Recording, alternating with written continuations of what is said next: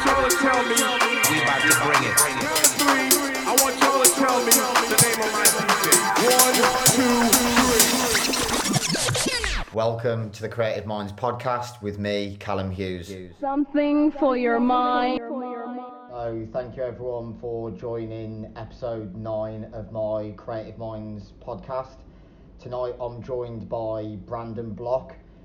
For the older generation, they'll already know who he is. Big Don, Ibiza legend, before your likes of Circo Loco and DC-10 even existed. He was original space resident in the early 90s, dominated the terrace alongside the likes of Alex P. What we'll be discussing tonight is his journey through DJing, also in the late 90s unfortunately when he almost passed away through his cocaine addiction, but the miraculous recovery that he made and the wellbeing organisation that he now runs called Get Well Together. Also touching upon other successes like his radio show that he did with Kiss FM in the late 90s. So I'm just going to invite Brandon in now.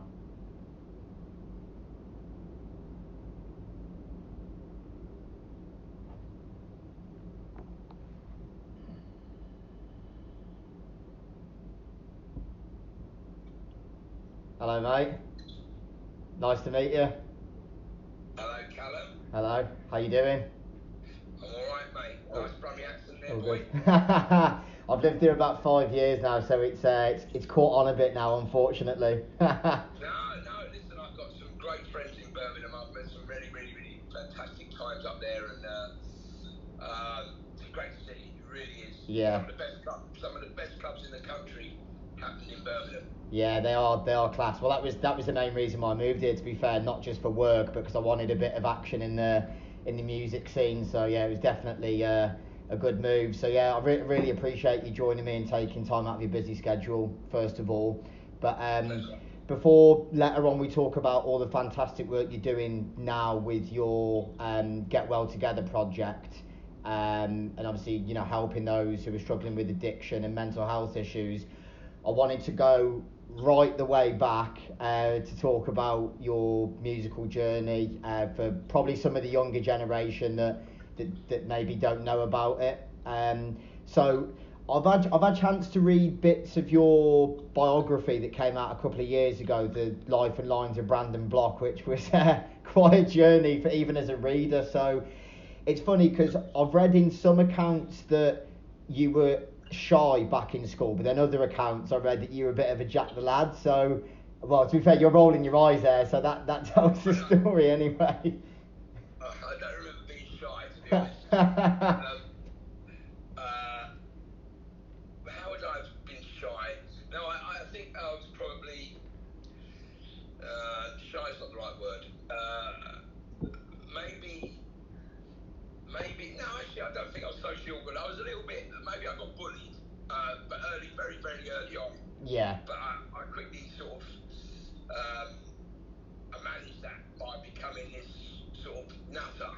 Yeah. So, but you know, I realise that now. But I mean, it wasn't like I was a proper lunatic. I mean, I was fairly quite mad, but I sort of made this crazy person to be able to deal with life at school, I think. Yeah. Don't get me wrong, I didn't think school wasn't bad by any means. I just wasn't very much into school. I was more out of school. I preferred, Yeah. you know, like, so now I suppose we could say a creative. Yeah. So that's the thing, is a lot of people that I've met in the music industry, they're exactly the same. They say they never really got on well with school because it's all rules and you've got to do this, you've got to do that. Whereas when you've got a creative mind, you're pushing out of the boundaries, and that's not what school likes. So as you bear in mind, back then I read that, you know, when you were DJing at the John Lyon pub back in like 1985, that was more getting towards your acid house era. How did you originally fall in love with the music? Because obviously back then it was seen as a bit of a, not a weird thing, but because of, you know, it was a lot of illegal warehouse raves and acid house was so out there. How did you get into it in the first place? Well, I think, to be honest, I mean, look, I'd always loved my music. You know, music had always been a big part of my life. And, you know, music often maps our lives, you know, so there's certain songs and certain records of certain eras where you play records and songs from those eras, it will take you back to those places. So a lot of my stuff in the 80s when I was growing up was lovely. I mean, that's why I grew, my hip hop, my soul, my funk. But also alongside that, it was the 80s pop music, and the electric 80s. So there was lots of romantic music. Sorry. Yeah. But I think the acid house thing, for me, it was a natural progression. We sort of, we went from mobile discos to pubs to clubs. Yeah. And then, you hear about more exclusive, not exclusive necessarily, but more way out clubs.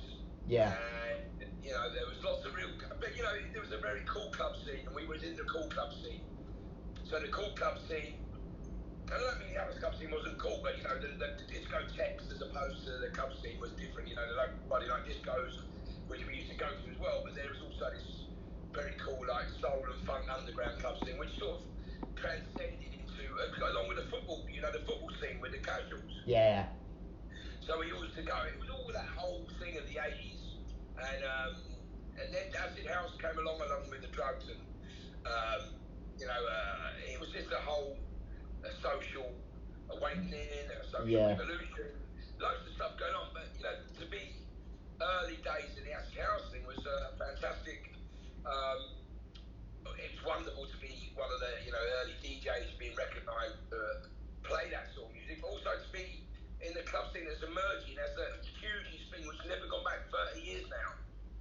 So you think about it, like back in before the 80s, let's say there was the 80s disco and new romantic, early 80s was punk, late 80s was skinhead, and then disco still, and then 90s became, but dance music as such never stopped. Yeah. Because we started remixing old disco records, remixing old rock records, and then it opened the doors to electronic music and electronic, sampling and, using other people's records, but more so than it was before. So it's changed the face of music forever. Yeah. Not like 10 years and it goes back to it. It's actually changed the face of music, all music, forever. Yeah. So look, to get, lots of, hip hop, rock artists, indie artists, to get music played because the club scene was so massive. They used to get dance mixes done. Yeah. Their songs played in nightclubs because everyone was going out. It wasn't like, the radio was great, but again, it was pirate radio stations and also, dance music was taking over the airwaves. It wasn't, and it was massive. So Radio 1 became like the huge radio station, and you had Judge Jewel. I mean, we all went around then. Kiss, obviously I was on Kiss. Yeah. Kiss was a massive radio station. And he said you created party. Thanks, mate. Tried. Probably too many times. But it was like the most incredible. I can't describe it. It was like a whirlwind. It was like a snowball just gathering pace, and it was so fast, and there was just so much fun being had, and the music was incredible. Yeah. And the attitude of people's. I think the thing that was really important, there was people's attitudes.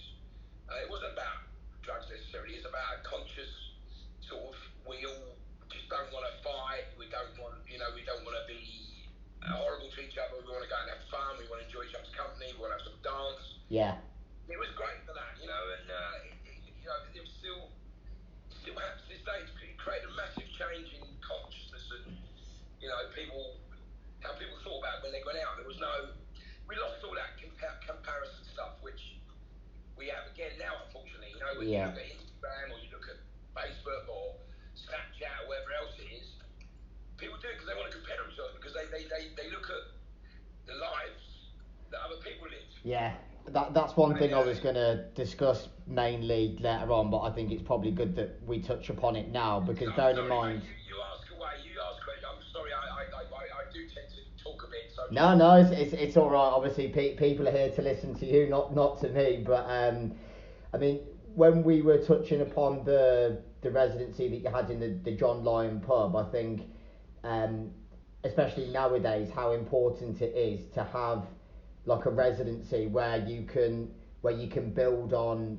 you know, getting to know a crowd and really digging deep for records, where I think a lot of that has been lost nowadays. And obviously I think it's going to have to go back to an element of that because of this pandemic. You're not going to be able to do big events, so people are going to have to start digging deep and really getting to know the crowd and being able to work the crowd. But how important do you think that residency was for you, developing as a DJ, to then when you got on? Yeah, you know, that's a great question and a great way to frame it, because I've never actually thought, but actually no, I did. I used to always say, before, let's say, the onslaught of massive technology and, you know, social media and that, whenever I used to say, how do you aspire, it's getting more difficult to become a successful DJ because obviously everyone wants to be a DJ. That's not a bad thing, it's a great thing, but, you know, it's difficult to make your way that when you know, everyone's trying to compete against each other. Yeah. But yeah, you're right, and you know what, and after the pandemic, it's going to be a great time for people to go, right, we'll have a little party at mine, or we'll have a little get together around mine, or wherever. Because, you know, as you say, the nightclubs aren't been open for a while yet, I'm sure. The big events may happen, but they're going to have to be organised in a much different way. I just saw one today by Sam Fender from Newcastle. Yeah. They've all got little scaffold tables. Yeah, Patrick Topping, wasn't it, yesterday?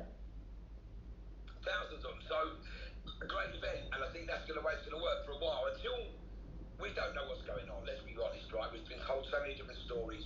We don't know what's true. We don't know how long they're going to be able to say, right, this isn't going to happen, that's going to happen, this is going to happen. So I think we just got to get on with what we got to get on with. Yeah. But you're right, I think the way to do, if that's what you want to do and become a record producer or DJ or whatever you want to do, Yeah. that's the way forward. I mean, you know, you create a small event, because now there's opportunity here, because before it was about being a record producer and constantly putting your stuff out on Beatport, Traxsource and all that, but now, because people have been stayed in, locked in for so long, Yeah. they just want to get out. Yeah, it's true. It's true. I think especially at the moment, I've been trying to say to people, this is a great time, whereas if you, not just by yourself, if you've got a collective, if you've got a group of friends and you're all reading off the same hymn sheet, is to, even if you don't launch the brand now, start thinking of ideas. What do you want your brand to be? What do you want the concept to be? Get everything together so that when restrictions are eventually lifted, you can then implement that, and you can bring a party that, you know, you've had months and months to get everything together, but behind the scenes. But with you mentioning social media before, I think that will probably really one of the main primary points that you'll highlight. Back when you had these residencies in like the mid to late 80s, early 90s, and then you look at the way the music industry has evolved, and like you say, you have to accept that, you know, social media is a part of being an artist, but first and foremost, it should be about the music. It should be how good are you as a DJ. But what do you like and what do you not like about the way the scene has changed compared to when you were playing compared to what it's like now? I don't dislike any of it. I think you have to embrace technology. I think, you know, the thing about what you was mentioning earlier about, let's say, going back to creating your own little niche and brand by DJing for some friends and creating a little thing. That's what got lost, and you were competing against big brands, and, you know, chances are if you didn't have a hit record, you wouldn't be able to necessarily make a club night massive. Yeah. Back then, but you see now social media has been used in the last 4 or 5 months for great stuff, right? It was, if you think about, this is what I know, because leading up to the start of lockdown, let's say, or pandemic, the world was heading for a mental breakdown. Yeah, I agree, mate, completely. Total burnout, right? We was all, you saw people suicide, you saw people talking about, you know, every day there was people doing Instagram posts about mental health, about men's mental health, about women's mental health, about suicide, about, you know, struggling with anxiety, struggling with, you know, to keep up with life, and it's the truth. This is because the world moves so fast. Yeah. We just can't keep up because it's just too fast for us. You know, and you know, if you immerse yourself all day long on a computer, you don't get involved in life with humans. Yeah, it's true, very true, mate. And I think, you know, we've gained, not lost, we lost that before the pandemic, and you know, although, and I'm not saying, look, God rest in peace, everyone whose lives were lost to that horrible disease, but you know, after that, we were told these stuff that, you know, we should be achieving stuff, but you know, you can't achieve in those times of stress and anxiety because, you know, the future's so uncertain. You know, you can say, go and make a new business, go and make. What happens if you've done all this work to create a new business, and it comes to the end of your 3 months, you go, well, that's not going to open up again. Yeah. You know? So I think what people have done during lockdown is great because they've looked after themselves, they've looked after their families, looked after their friends. Yeah. Supported the NHS, done most of the right things we could have been told. But now, as you say, we're still sort of in that transition. But I think you're right, we can create new stuff for ourselves now. Yeah, I think I will agree with you there on the flip side, whilst I think for me personally, I've had ups and downs in this lockdown period, and even when the restrictions have been lifted, because it's that frustration of wanting to do things that you can't do.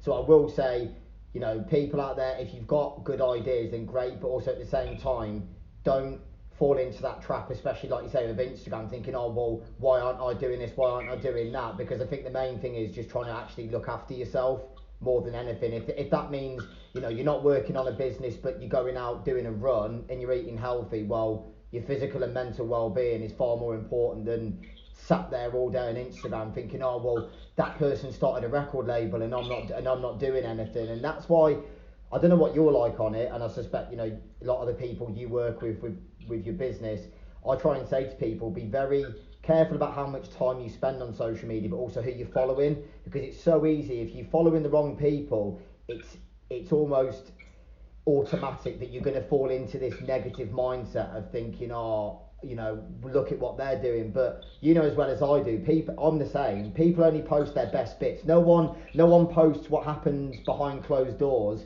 when no one else can see you. And I hope that people realise that, because people probably say to you, and they definitely say to me, oh, you look like you're doing really well, you're only 26. And I'm like, mate, like I don't try and give this big I am on social media, because I go through my own struggles as well, like, and I'm not afraid to admit it. And I think the more we admit it and we talk about it, then people think, oh, well, you know, it is, whilst it's okay not to be okay, we need to look at ways, and that's some of the great work that you're doing to see, yeah, it is okay not to be okay, but what can you do to improve that? What can you do to get out of that rut that you're in?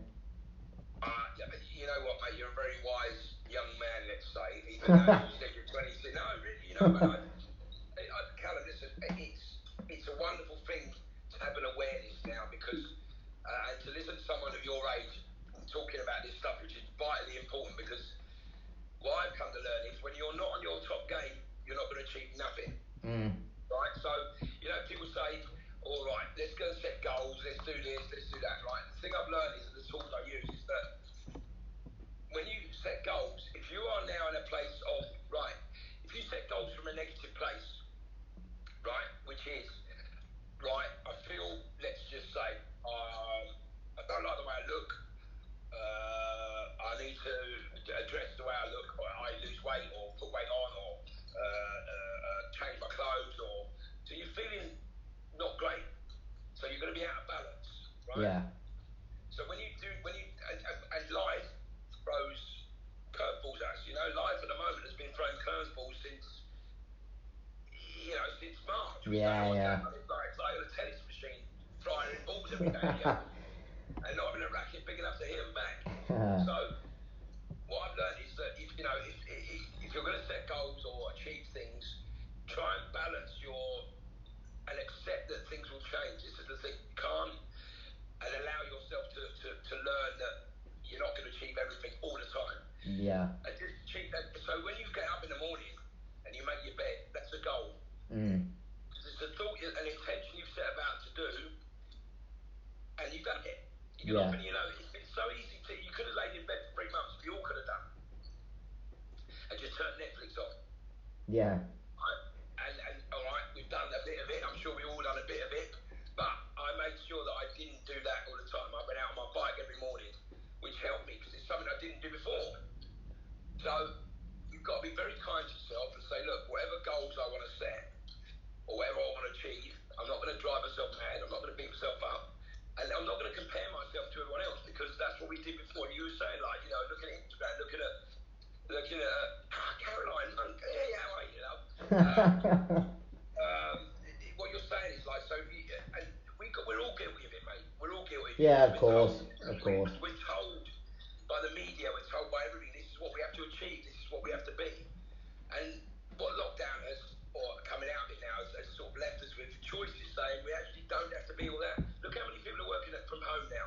Yeah, I work from home. No, yeah. Well, I work from, and I do some other work, and I do from home, but, you know, and you've got to be grateful that you're able to spend more time doing that, because that whole constraints of working 9 to 5 and work these amount of hours and this, that, and the other, someone created that. Yeah. Who came up with that idea? I don't know. You know, this is like you put into question all the rules and the systems that were put in place before this, because that's the way we were told. Yeah. But you know, you see how they stopped it overnight. Stopped overnight. Lockdown. It goes to show that it really wasn't that hard, because I worked for NatWest Monday to Friday in business banking, and it was amazing how easy it was for them to deploy working from home. It was like that, and I thought, well, this should have happened ages ago, because, like you say, it's in the way that we were living before. Is I 100% agree with you. The level of intensity and the mental health problems comes from people get a 9 to 5 job that actually most of the time they don't really like, to then, you know, you end up living beyond your means a lot of the time because you want to keep up with everybody else on social media. Then you're commuting to and from work, you go out at the weekend, and I've done it before, you go out and get trashed because you fucking hate your Monday to Friday job. Then it's this vicious cycle of you go back to work, you feel like shit on a Monday and Tuesday, Wednesday comes back again, and then it's just that constant loop. So I think I've said exactly the same as you, is not in a selfish way, because,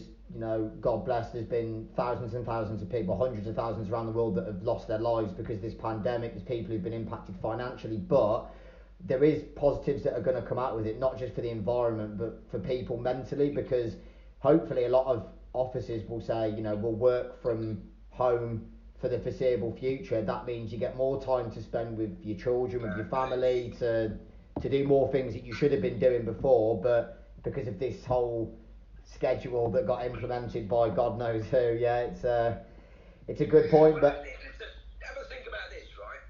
This has just come to me while we've been talking, actually. So, all right, someone created that working week, whenever it was, to make which, I don't know, you know, you could do 3 hours work and probably finish for the day, but you have to be in, you have to clock in, you have to be there from whatever time it is to whatever time of the day. But you know, we are very fortunate enough at the moment to work from home. I'm very grateful that, you know, my job, even DJing, has allowed me to be, you know, pretty much self-employed for a long, long time, which you know, you seem to forget. But you retire at 60 or 70, right? You got to work from 16 to 70 or 65. It's like 55 years of your life. And then they say you can have a nice retirement, and you say, but I want to go travelling when I'm 50. I know. I want to do lots of stuff now. Well, you know, it's lovely to retire at 65, but what about between, like, when I'm 50, like, 15 years of, you know, that bit when I get a bit tired and I want to go and put my feet up. I want to go and, you know, travel the world, go on a boat cruise, or go down the canals or whatever, you know? Yeah. So, the world's just a real, it's in trouble, we know that. Yeah. You know, there's a lot of people who lost their lives, which is really, really terrible. You know, I think we've got to just take a step back and look at what we are passionate about as a human race, what we are passionate about individually, what really, the tell you what I've noticed, right? I've noticed that, and I woke up every morning, I'm looking at my wardrobe going, what the fuck have I got that for? Yeah, I know. I don't need any of that. I don't need any of the trainers. I don't need any. I'm just thinking, I've got all this stuff, like, I never wear it. I know. You know, I've got this, you know, the stuff you put in your bath, oh, that's a nice pair of jeans, I buy them. I never wear them. Yeah. And then you got a nice pair of a new Adidas suit track, never wear them. So you just think, what's the point? And now I'm waiting to downsize pretty much everything, because Yeah. I think, to be honest, I'm not as bad as I used to be. I think I went through that phase in my early 20s when I'd spend £100 on a t-shirt, and people say to me, "Oh, like, you work 6, 7 days a week with your full-time job and your businesses. Why don't you drive a big car?" And I think, well, you know what? Like, I'm happy how I'm living. If I want to keep my overheads low, so I can do this and this, and I can reinvest money in my businesses, so hopefully one day I can quit my 9 to 5 job and do what I'm really passionate about, and wake up every morning and think, you know what? I'm fucking ready for this day and I'm going to kick its ass, then I'd much rather live life like that instead of... I'm not knocking anyone who gets tied down with a mortgage and cars and finance, because everyone's perception of happiness is different, but I think there's undoubtedly a lot of people out there, and I've seen it firsthand, especially in my own family, where people have got this massive house and they're paying off this mortgage till they're like 60s, and I think, like, do you really need that? Like, do you really... The thing is, if you want it, you want it. But if that's not what really makes you happy, then don't get bogged down by all the bullshit if that's not what makes you happy. But listen, you know what? Happiness, we say now, is a must, a given. Yeah. And you can be happy. The trouble is, I'm not going to start conspiracy theories, but happiness for us isn't what they want. Yeah. Not on a daily basis, because when you're happy, like we were, when we weren't being demanded, going to work at 9 o'clock in the morning, doing 9 to 5, whenever we were, when we was having our downtime, we were all pretty chilled and happy. And what did we need? Nothing. Yeah, it's so true. You're a nightmare. You're a marketing person's nightmare. You're a shopper's nightmare. You go past. Just imagine walking past the car showroom, whatever. Just for example, morning, sir. How do you like this new Ferrari? Whatever. It's very lovely, but you know what? I'm very happy. Yeah. So I really don't need that. What about a new pair of jeans for you, sir? As you walk past the jean shop. Oh, they're lovely jeans. I'm very happy at the moment. Don't need them. They're like, how do we sell stuff to this person who's so bloody happy? Yeah, I know. There's lots of stuff we've looked at and needed to look at, and we can look at it now in a different way, because I think a lot of tools have been given out. People are a lot more aware of the mental health stuff. A lot of people are aware of how we've coped during this pandemic, and I think that the resilience of many people has been shown through. Yeah, definitely. They've had to deal with it. Don't forget, this is the unknown for everyone. Yeah, it is, absolutely. So, we still don't know the full extent of, people who've been isolated and people who've been vulnerable and all that stuff. This is still going to come out, obviously, but, people have been actively looking after themselves and doing, working with, to get, and supporting people and helping people and doing the support workers and key workers jobs and all that stuff. Yeah. They just did it, mate. Yeah. The human condition made people better people by coming out and working and helping people. No, definitely. But I just wanted to come back to after your residency at the John Lyons pub. Yes. It's all good, mate. We're having an interesting conversation. But I know after that you had several residencies. You had Zigzag, then you had Up Your Ronson in Leeds, Foo Bar at the Milk Bar in London, Club for Life, Scream in Plymouth. So what I was interested about, because obviously back then, social media didn't exist. I know, obviously there was mobile phones, but the internet was pretty much non-existent. So in terms of you growing as an artist, how did you really get your name out there back then, and how did it really take off from then you heading over to space and kicking off the residency with Alex P? It's a very good question, mate. Look, mobile phones didn't come in until there was no internet at all. Mobile phones probably didn't start until more very late 80s, early 90s. Yeah. I thought. If I can remember rightly, I remember getting. The reason why I remember is I remember I had the newest phones as they came out, but I remember there was a Nokia one called a Night. It flipped up. You click the size and it went and slid up. It was a great phone. And I was just walking from Mambo's to Kenya when Kenya was existent, and I lost it. First time, just got it delivered, and I walked out, lost it. I won't say what state I was in, but anyway, got out when it disappeared. But do you know what I think? Because the scene was so cool and so talked about, because it was like a cult. Yeah. But not, it's like new creations, new things. TV was on it. Obviously, people were, and Ibiza was being talked about all the time. Money Pennies in Birmingham was one of the best clubs. I was Yeah. a month residency there. I think you know Jit, don't you? I work for Jit, Coulter Patel. Of course I know Jit. Yeah. Send him my love, man. No, I did. I told him that I managed to get you on, and he was singing your praises. Jit was my manager at one point. Yeah. He has mentioned you when we've had a couple of conversations. He said that you two were getting up to some rascal business back in the day. Oh, how funny, man. We had some great fun. So, but I think, I don't know, maybe my infamy was something to do with that, maybe my madness. But it's like any musical revolution. We had Top of the Pops don't forget as well. Yeah. Which was also still going. So people used to, and dance music was getting to Top of the Pops. Say Black Box Ride on Time. What was the first big dance music record? Probably that or ACB. That was a bit later on. But like things like 10 City got in the charts.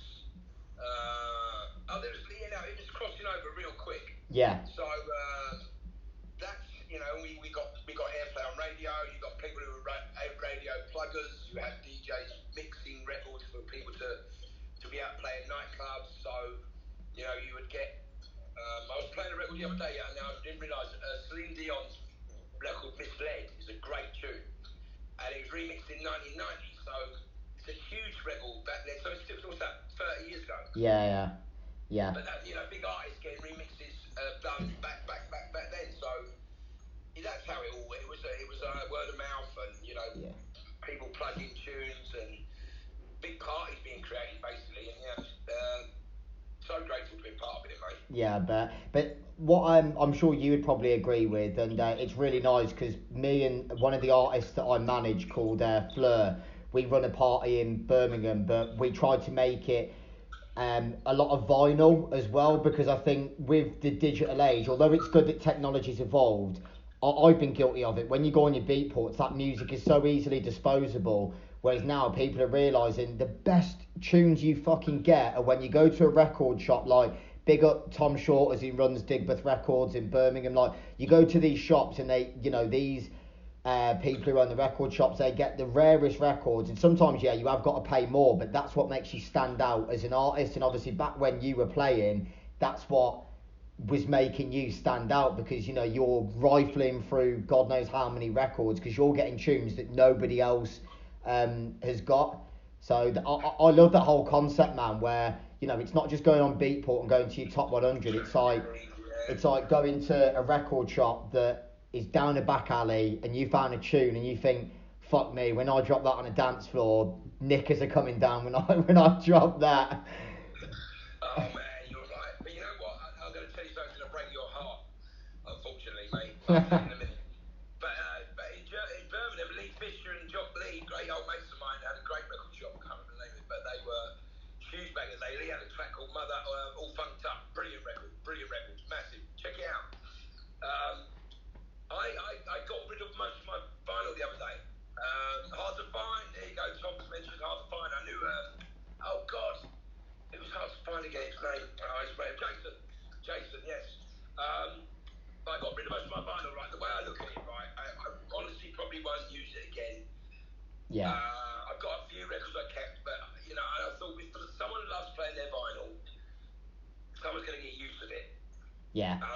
And it seems a waste of time to just keep it in the shed or keep it in the office. So I got rid of most of it. I've kept some, don't worry. But I gave about 15,000 records to charity about 15 years ago. Yeah. For multiple sclerosis. Yeah, I know what you mean. There was back in the day. You're right about the people thing. So if you find a record which you really like, everyone can have it. As soon as you share it in the net shed. Mm. And there was an art to be able to go to a record shop, picking out a tune which no one else had, and thinking this is going to fly tonight or whatever, and you pride yourself. And we used to cover the labels up and write, Yeah. fuck off on it. Fuck off on it. So people would go, what's that? And you go, have a look at the record label. So it was funny, mate. But yeah, you're right. I mean, look, there's a lot to be had from good vinyl. It was fun. It's a great, yeah. Yeah, I've got some good memories, great memories. definitely. Still Louis, top tune. Legendary tune. But I think the main point for me, because when I started getting into this music probably about 5.5 years ago now, I remember when you were briefly in Big Brother, and then I read about, which we'll come on to in a bit, which I appreciate. You know, you've been a really open book about, you know, how bad the addiction got and the way you managed to turn things round. But I think a lot of the younger generation should, in my opinion, and I'm not blowing smoke at your ass because you're on the podcast, should respect the fact that, you know, when Space was coming through in the early 90s, you know, you and Alex P, a lot of people say that although there were maybe DJs of a higher caliber, no one brought an energy like you two did. So I think for a lot of the listeners, people really want to hear, what was it like back in the early 90s, like when it was at the height of hedonism? Like, how good really was it? Look, I would never change anything about that period in my life, right? It Yeah. was the most. You walked in Space on a Sunday, right? It was like walking to a different world. It was like the electric. 90s like Ibiza. I know people, when you go to Ibiza, I'm sure you'll experience it. Does have an energy. Not only are you getting away from it, but it does have incredible energy, that island, and it's certainly a feeling. The Dogs Balearics, oh yeah. Oh my God, he remembers that. Me and Dermot O'Leary presented a show years ago called The Dogs Balearics. Tom's just mentioned. Anyway, forgot about that. Me and Jane Middlemiss as well. Jane Middlemiss and Dermot O'Leary, how funny. Anyway, so when you used to walk, people used to stay in on Saturday. Look, I'll tell you, briefly give you an overview. When myself and Alex were there, it was 1990, right? There was no promoters Yeah. at all. There was no promoters. There was myself and Alex living on the island, so we were the only DJs there. We were also playing at Space, which was the best club night or the best club day going. So what happened was, all the nightclubs used to say, right, can you two come and DJ on this night, that night? So we ended up DJing 5 nights, 7 nights a week, all round. So there was one night Amnesia, one night Passion, one night Space, one night not Space, one night Asphodis, one night Coup, Amnesia, and then we'd play. We'd have to have a Friday night off to have some sleep. Yeah, but Or Saturday night, and then we wake up and go to Space again, and then we do the whole week again. So that was like that for a couple of Mazza, you might have to you up your Rosnan and the Mazza, wicked. And then so we'd have to sleep at some point because we didn't often sleep, to be honest with you. no, of course. But yeah, look, I can't explain. The atmosphere was incredible. It was just the most eclectic, incredible bunch of people from around the world. All types of people, just all in one place, having an incredible laugh, enjoying playing music in the sunshine, watching planes go ahead because it was open air, and yeah, so being obviously that does take its toll. Yeah, I think that's really the next point that I wanted to come on to was, I know that, I think it was October 1996, correct me if I'm wrong, you said that, you know, because of, you know, you've been going a good 11 years solid, smashing residencies and playing in Ibiza from the early 90s, you know, the lifestyle started to catch up with you, and I think you, once again, correct me if I'm wrong, you had quite a serious lung infection and contracted hepatitis. I mean, when did you start to notice quite clearly that things were going downhill? And you know, I know you. Probably started in '95, and I sort of started getting ill, and I realised my behaviour was becoming obsessive, but madly obsessive. And then I sort of got to a stage where I thought, you know what, I now know that I can't stop this without help. But I'm not prepared to stop right now because I'm having too much fun. So that makes sense. No, I know where you're coming from, yeah. And but then, you know, then the fun quickly turned into horror and horror, just horrible, entrenched routines, which I never, you know, I can't explain it. It's just, it got into a place where I was doing the same thing every single day, and all it was involved in getting Charlie basically from every different place. That's where it turned into. Yeah. So I'm completely grateful to this day for having the moment of clarity to say, when I was really ill as well, I weighed 9 stone because I was literally fading away. Yeah. I went to the hospital to get more Yeah. And he said, we're not giving you nothing, mate. And I went, oh, and I sat there and I thought, oh man. And then my brain went, we've had enough. Yeah, I was going to say, do you think it was something that just clicked in your head and you thought, I either addressed the issues or I'm going to die, basically? Just, well, that's it. And that was it. It was, and I thought, you know what, I'm not dying quick enough. So I stopped. Yeah. I literally went to a clinic within a week of having that decision. I met my saviour, who was my psychiatrist, still my mentor to this day. He's my psychiatrist at the time, but he, because I did the work, when I went to do the work in the field, I started working with people who have drug and alcohol problems. Yeah. I used to go and see him and talk about, it's called taking your caseload to see someone. Yeah. And so he's still in touch today, 24 years down the line. I'm still here, still alive, and still having a lovely life and enjoying things. So Yeah. you can do it. I mean, look, like I say, if I can do it, everyone says that if I can do it, you can do it. No, everyone has the capacity to be able to change their lives or against all adversity, and you always have to reach out for help, get the right help. If you go and get the right help, you can change anything you really want, and the help's out there. Believe it, it's out there everywhere. Yeah, it is definitely. But I think that there's some really inspiring words there, and like you say, I like the fact that you've said, just because you were in a really bad way and you turned it round, there are some people that unfortunately don't recognise how bad of a state they're in, and sometimes they don't have that click mentally that says I need to get help. So sadly, it doesn't always happen, but I think clearly you're proof that you can turn things round and there is help there if you need it. But the next point I wanted to come on was the great work you've been doing for well over 10 years now, helping people through drug and alcohol treatment. I think, was it from 2010 till 2015 you were working with Blenheim Drug and Alcohol Treatment Service as a project worker, and then I've done my research, mate. I don't know if you can tell from there. Yeah, I did that from. You have done your research, very well done as well, mate. But so I did the work for Blenheim for 5 years. Then I went to work for the NHS, working with people with multiple complex needs, which is a set of complex needs, which is including mental health. That works. Would you change all the good times? Ain't nice, I think, but no, probably not. But that was back then. I had a great time, but now, in hindsight, it's all very, it's very well to look back. What I would do is definitely, if I had talking to my young self back then in the 90s, I would say to myself, don't be so hard on yourself, don't go so mad if you can possibly help it. That's all. The rest of it was brilliant. Yeah. But, what was I saying about? So I worked for the NHS and multiple complex needs, mental health, crime, homelessness, and substance abuse. Yeah. So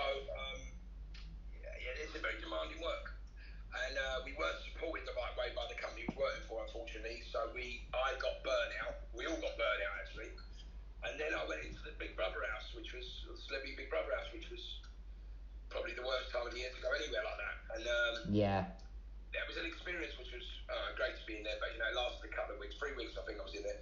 But so it came out the other side, and this has led me to my journey now, which is what's important. Yeah, definitely. So if I'd have stayed in that house maybe a bit longer, maybe I wouldn't have met my wonderful girlfriend who's next door. But we're together now for however long that is, 2 years now. It's pretty brilliant. So I wouldn't have met her. I wouldn't have been able to meet the people who make Get Well Together and the Tuned Out group. I wouldn't have met. Probably wouldn't have been on this journey I'm on. So it's incredible what's happened. Yeah, definitely.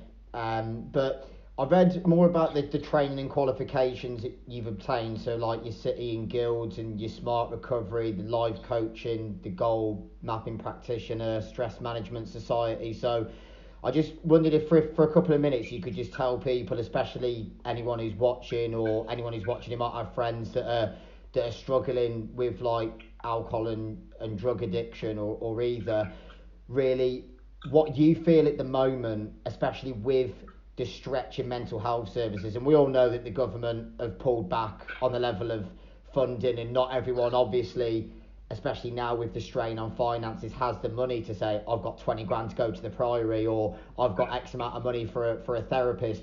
What do you think is the best help that's out there at the moment? It's either a manageable cost or free of charge that could help people get through a difficult stage of their life. The easiest route and best way to get started on your journey is go to an anonymous meeting. Go to CANA, AA or something first, just to get some community, man. You born 20 years ago. Hold on, let me answer that question in a minute, Fitz. Reach out basically to any of those meetings, or just to a support group, somewhere to reach out to someone to talk to. Yeah. Get that journey started, because it's free. You don't have to go to the Priory straight away. And by the way, my mentor psychiatrist is the head of the Priory now. So, yeah. So, but then that's the journey. That's intervention in your journey. I think if you're struggling, don't feel afraid to reach out. That's the main, more much important thing, because engagement and actually breaking that first, or if you reaching out for the first time, that is the vital break in the cycle. Yeah. So if you're able, and you're feeling like that, you're feeling a bit out of sorts, don't feel bad about it. Pick the phone up or go and see someone, knock on a friend's door, or Yeah, I mean, I've got a friend who did a podcast last week on sobriety, and it's really interesting. Like, the podcast itself is based specifically on sobriety. But my friend Johnny Kay, and he was saying that the really helpful thing about a support group is, I mean, he's lapsed several times since he got out of the Priory, and he was saying that having that support group is really helpful, because obviously it's not only free, but if you have a relapse, you can then speak to these people and then build a couple of weeks or a couple of months where you don't relapse again, because you've got that support mechanism there. Whereas if you're trying to do it entirely by yourself, that's going to be realistically 10 times harder, because if you're already struggling with drug or alcohol abuse, if you're then trying to address that solely, it's going to be hard. There's no doubt about that. Whereas if you've got people around you, it's going to be surely a lot easier to manage. You know what, mate? You said, look, relapsing is a part of the journey. Yeah. You're not going to be able to overcome all your triggers. I was very fortunate. I stopped overnight, mate. I didn't go back. I did 2 months in meetings, but then realised they weren't doing what I needed at the time, and I sort of went out on my own. But that's what I missed out on. You need to get support. Yeah. Wherever you get it, you need to get support. And online support is fantastic. There's loads of online sober groups and all that stuff. Like, you just got to get on Zoom and find a meeting, and everyone will welcome you. Yeah. That's the most fundamental thing, mate. But don't be afraid to do it. And that's it. Because reach out. So I suppose I'm very fortunate in the way that I was able to learn this stuff through my journey. And as I said, I met everyone now. Happy Days is the other project, not just Well Get Together. Happy Days for Everyone. Yeah. It's my project, which is going for a charity status with that. I run a mental health support group on a Friday on Zoomed Out, which was the Ministry of Sound, called Tuned Out, which is very popular. And I've had great speakers. I had Russell Brand last week. Oh, class. I had my mate Chesney Hawkes the other week. Yeah. I've had many great speakers. Shovel from M People spoke the other week.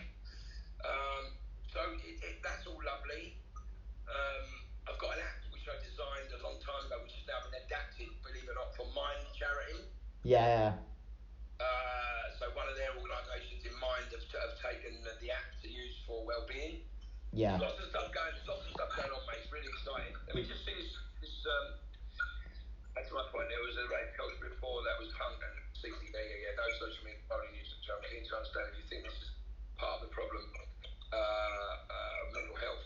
Yeah, of course it is. I mean, there was less information. We weren't overwhelmed with, achievements and being people we're not. We weren't living in world comparisons. We weren't living in a world expectations. We weren't living in a world of having to achieve these unreasonable targets, which we do now. Yeah. Mostly living, mortgages and loans and get this, why do you get that? It's just... Yeah. So it's overwhelming, isn't it, to be fair? It really can be Times. overwhelming. Yeah. I just wanted to ask as well, because I'm conscious of the fact we've got about 10 minutes left, just before we come on to some maybe words of advice you have to anyone who is struggling out there. And to be fair, you've already given, you know, some excellent words of advice and words of wisdom. But Tom Shorters, who I work for, obviously mentioned the fact that you were, you know, the original Ibiza superstar, but he obviously told me to ask you, and a couple of the older heads have, about some of the funny stories that you've got. And I got told about the time that you robbed the bus in Ibiza. It wasn't me, Tom. It was Alex. But I was there. I was just working with him at that time. He nicked the bus from packed full of people, and it just drove straight, because I think he lost his lift home, and came out and needed a taxi and couldn't find. So he just took the bus home and drove all these people to San Antonio. It was like, yeah, so that was a great story. I took more sort of the riskier routes. I mean, I jumped between two buildings and. Jump between two buildings? Yeah, all that madness. Don't try that at home. No, I was going to say, yeah, for anyone listening. Do not try that ever. It's the silliest thing to do ever. No, but you know, there was lots of great, just good fun stuff. You know, there was lots of really fun stuff. Lots of great people we met, and yeah, it was good fun, mate. It really was. Yeah. Obviously, it got very bad. Any Danny Gould story? Can't remember any Danny Gould stories actually. There's loads of them. Bloody loads. He'll have to tell you them. Yeah. But yeah, my memory's not great anymore. My short-term memory, my long-term memory's actually not bad, but yeah, I think I've got some of that. You know, in terms of like in a post-COVID-19 world, which it goes without saying, there's so much uncertainty and no one knows what's going to happen. There's probably going to be even more twists and turns throughout the winter months and, you know, the start and middle of next year. But what would you like to see change maybe within the music industry? Or what would you like to see change, you know, in the wider community, whether that's like more mental health support, and what would you like to see change really for the better? In all honesty, I mean, yes, of course we want more support for mental health, we want more awareness, we want more,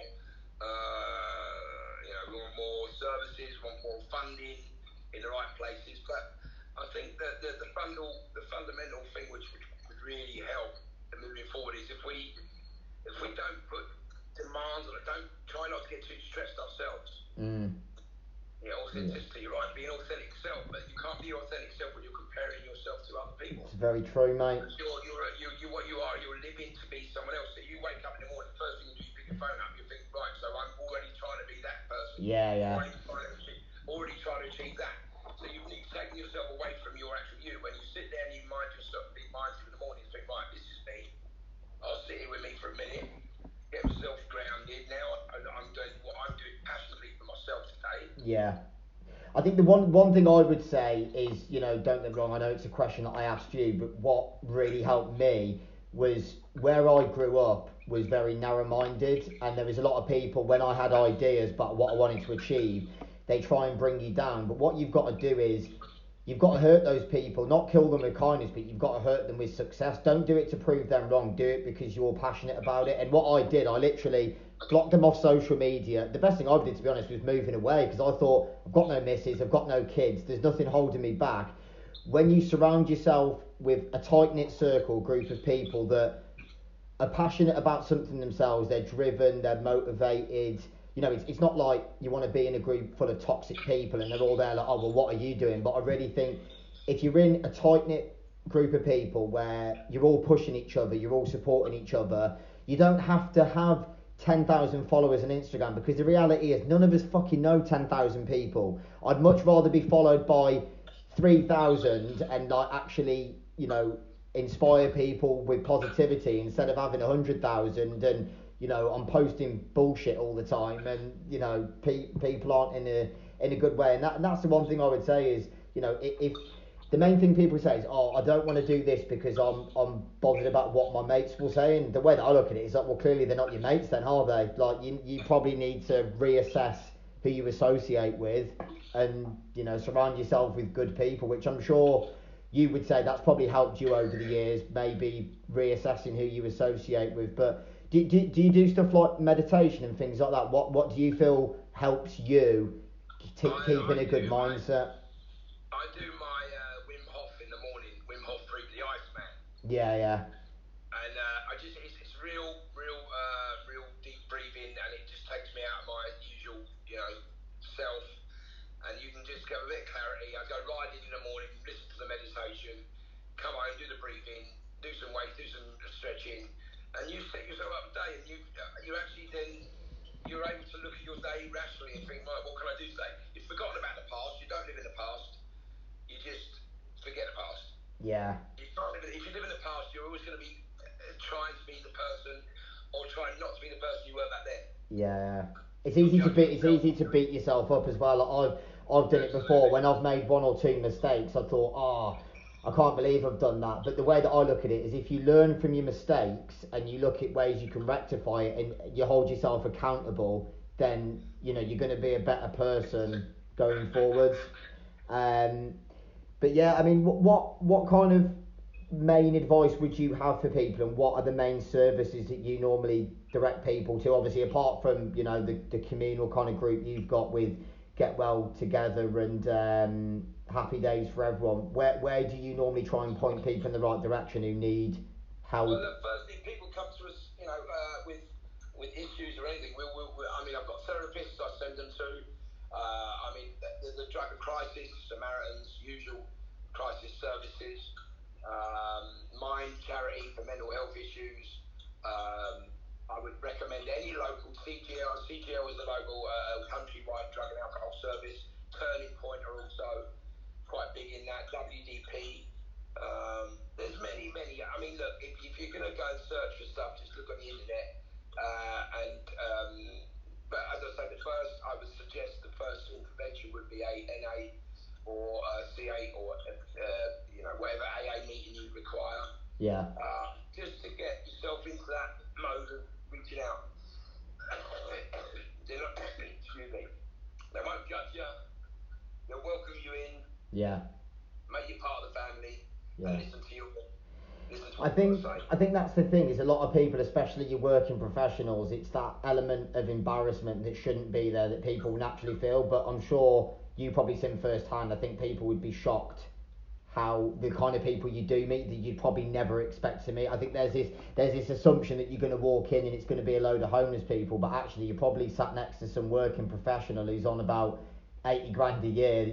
There's people in all walks of life that suffer with addiction. So don't feel that. I think the thing is, for me, I'm not going to get on my high horse because I've never been to these meetings, but and probably people say, well, it's easy for you to say because you're not in that position, but that's what I would personally say is, there's no need to, like you said, there's no need to be embarrassed about it, because there's probably people in all walks of life, from working class to middle class, And you shouldn't stigmatise, you shouldn't judge people. They're just means for people, like-minded people, just to go. And another thing you mentioned, I don't like the word addiction. It's an old word which describes a modern issue, which is bad habits. Okay. And picking up bad habits, which we are.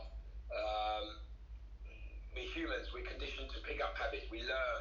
Yeah. That's how we learn. By repetition is how we learn, right? Mhm.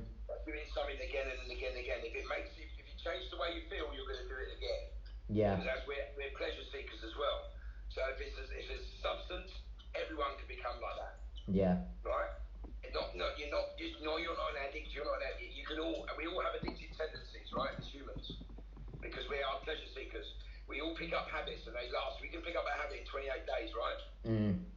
So if you so you go to the gym, and you go, right, I'm going to do this weight program, and you do it for 3 weeks. You know how to do it, right? If you like that weight program, it makes you change your body.